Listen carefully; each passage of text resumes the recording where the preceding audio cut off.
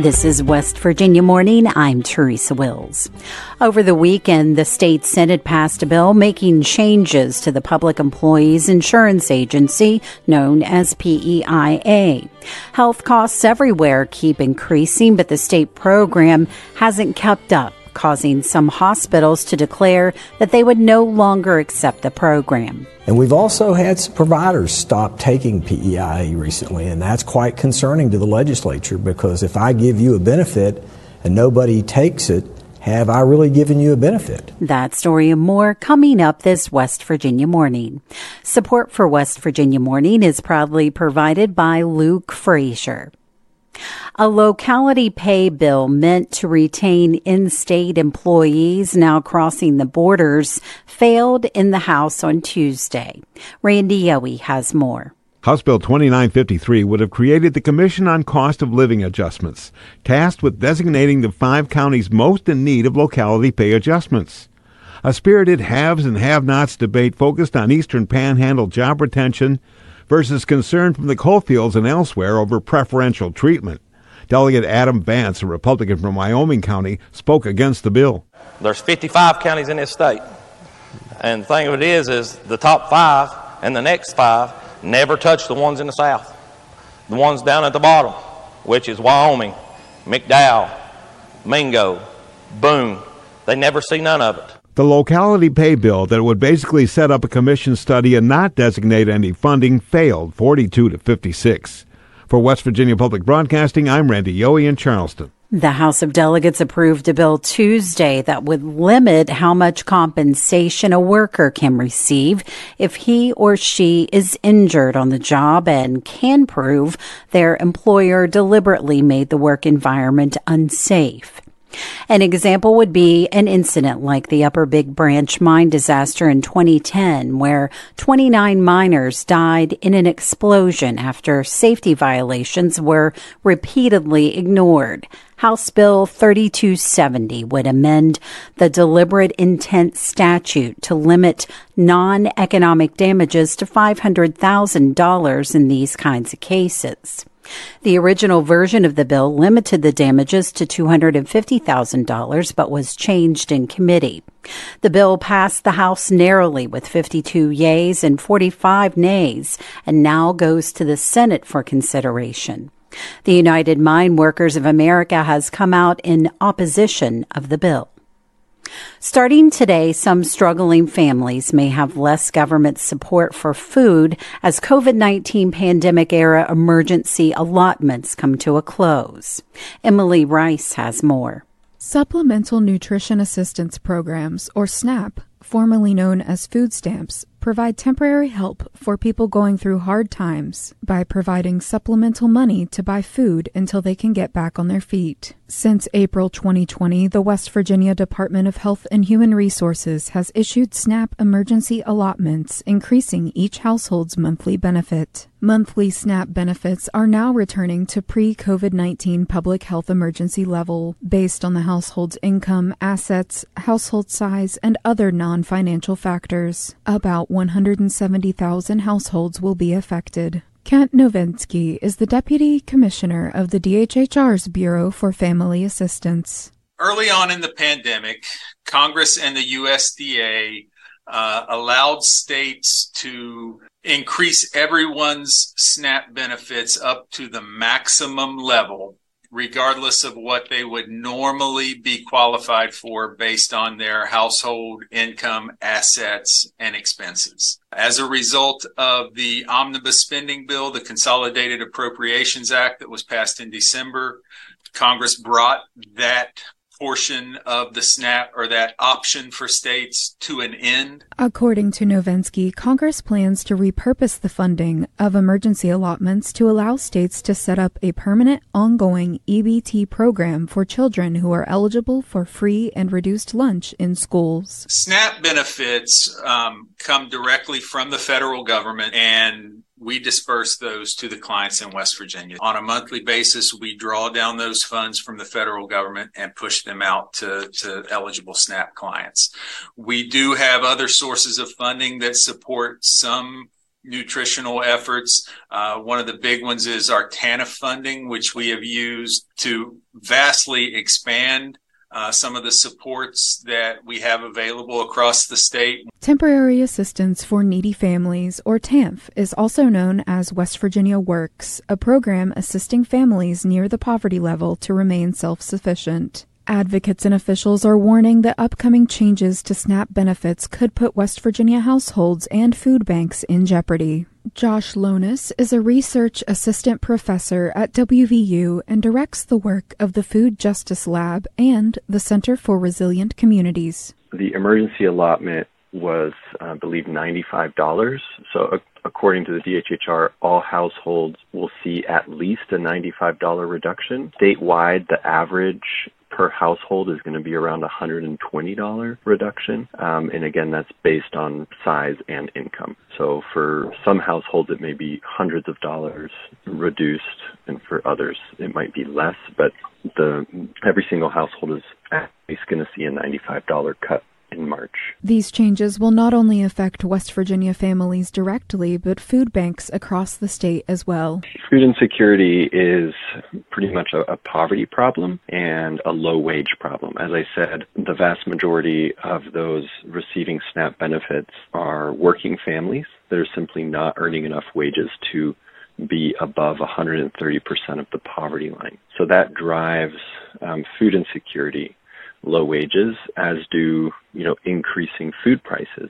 Cindy Kirkhand is the CEO of Facing Hunger Food Bank based in Huntington. It is one of only 2 food banks in West Virginia. The other is Mountaineer Food Bank based in Gassaway. We're having to really kind of scale back, and rather than pre-packaged boxes that we distribute at our mobile pantries and stuff, now we're getting down to staple items, that will benefit a family. So at a time when the communities at the center of our work need us most, we actually are having to scale back in what we can provide to them, as well as our pantries. For Appalachia Health News, I'm Emily Rice in Charleston.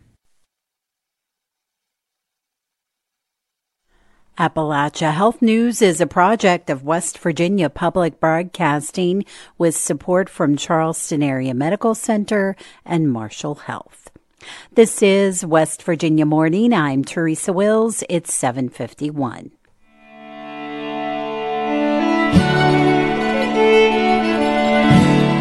Mostly sunny and breezy today, highs in the 60s and 70s. Chance of rain tonight with lows in the 40s and 50s. Rain early tomorrow with some clearing in the afternoon, highs in the 50s and 60s. Support for the weather forecast is provided by the attorneys at Torres Sava Law, representing firefighters, police officers, and West Virginia families. Information at torresavalaw.com. And by the West Virginia Drug Intervention Institute, proud sponsor of the 2023 WVPB Writers Contest. Entries must be postmarked by March 31st. Learn more at wvpublic.org.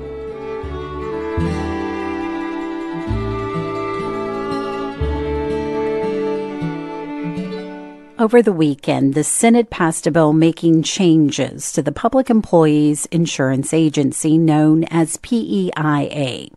Health costs everywhere keep increasing, but the state program hasn't kept up, causing state hospitals to declare that they would no longer accept the program.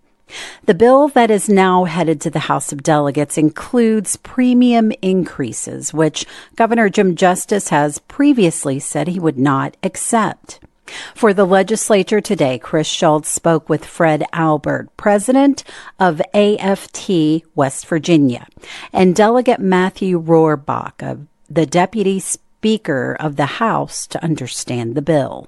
Delegate Rohrbach, it's only been a couple of days since this bill came out of the Senate, but what does the House think so far? Well, obviously it's a complex bill, and it takes a while to digest something of this size, but it's going to get a due hearing in the House, I can assure you of that. Now, PEIA's, the benefit plan, the health benefit plan, with some life insurance, and we can talk about that, but for our state employees, and we want a solid, well-funded program that providers will take. And I think what prompted the Senate to come up with Senate Bill 268 is we don't have stable long-term financing. And we've also had some providers stop taking PEIA recently, and that's quite concerning to the legislature, because if I give you a benefit and nobody takes it, have I really given you a benefit? It's an excellent way of putting it. I am curious, before we hear what Mr. Albert has to say, the Senate did pass a bill specifically dealing with the issue of hospital reimbursements at the very beginning of the session.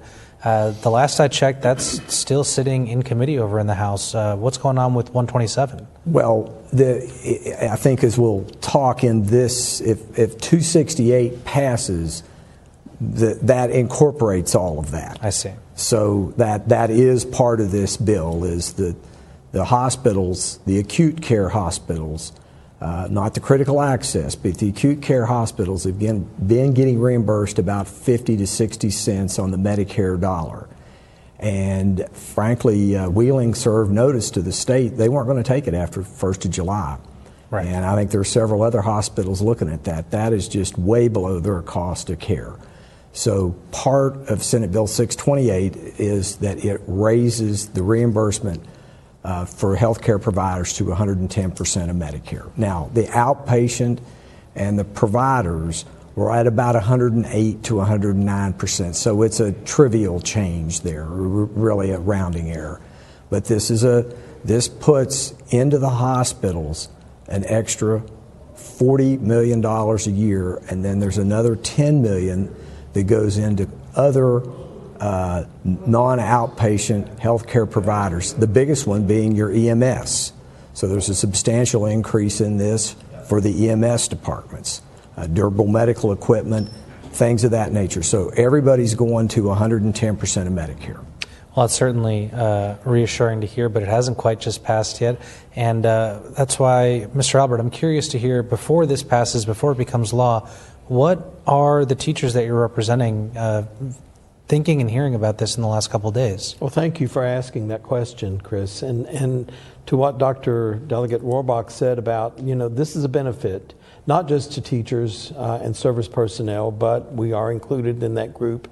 There are about 230,000 active participants in PEIA. And in many cases, this was a benefit over the years given to us or enhanced because we didn't get pay raises for many, many years. And so we had a good health care plan, and we want to keep that going. And we have said for a number of years now, we've got to find a financial fix for PEIA. PEIA itself, the public insurance for our employees, is not broken, but it does need to be financed. We need a financial fix. And we've often said, bring us to the table as participants, because we have some ideas of how we can find a long-range funding source, and that's what needs to happen.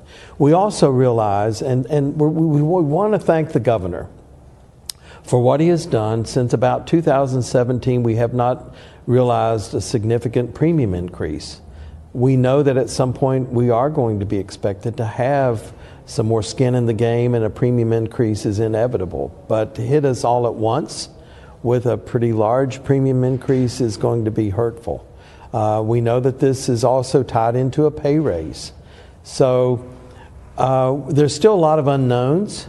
I'm glad that it's going to the House, and we're hoping that there'll be discussion on the House floor when it does come there for a vote. But there was very little discussion on the Senate floor side, and no opportunity really to have much discussion. It was just presented Saturday and passed out of the Senate. So we're hopeful that when it goes to the House for discussion, that a lot of our questions are going to be answered.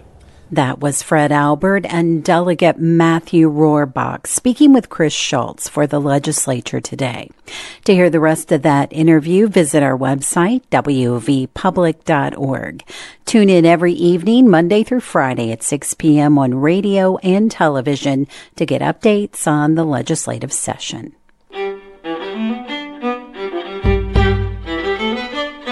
West Virginia Morning is a production of West Virginia Public Broadcasting, which is solely responsible for its content. You can keep up with the latest West Virginia news throughout the day on our website, wvpublic.org. Support for our news bureaus comes from West Virginia University, Concord University, and Shepherd University. West Virginia Morning is produced with help from Bill Lynch, Caroline McGregor, Curtis Tate, Chris Schultz, Emily Rice, Eric Douglas, Liz McCormick, Randy Yowie, and Shepard Snyder. Eric Douglas is our news director, and he produced today's show. I'm your host, Teresa Wills. This is West Virginia Morning.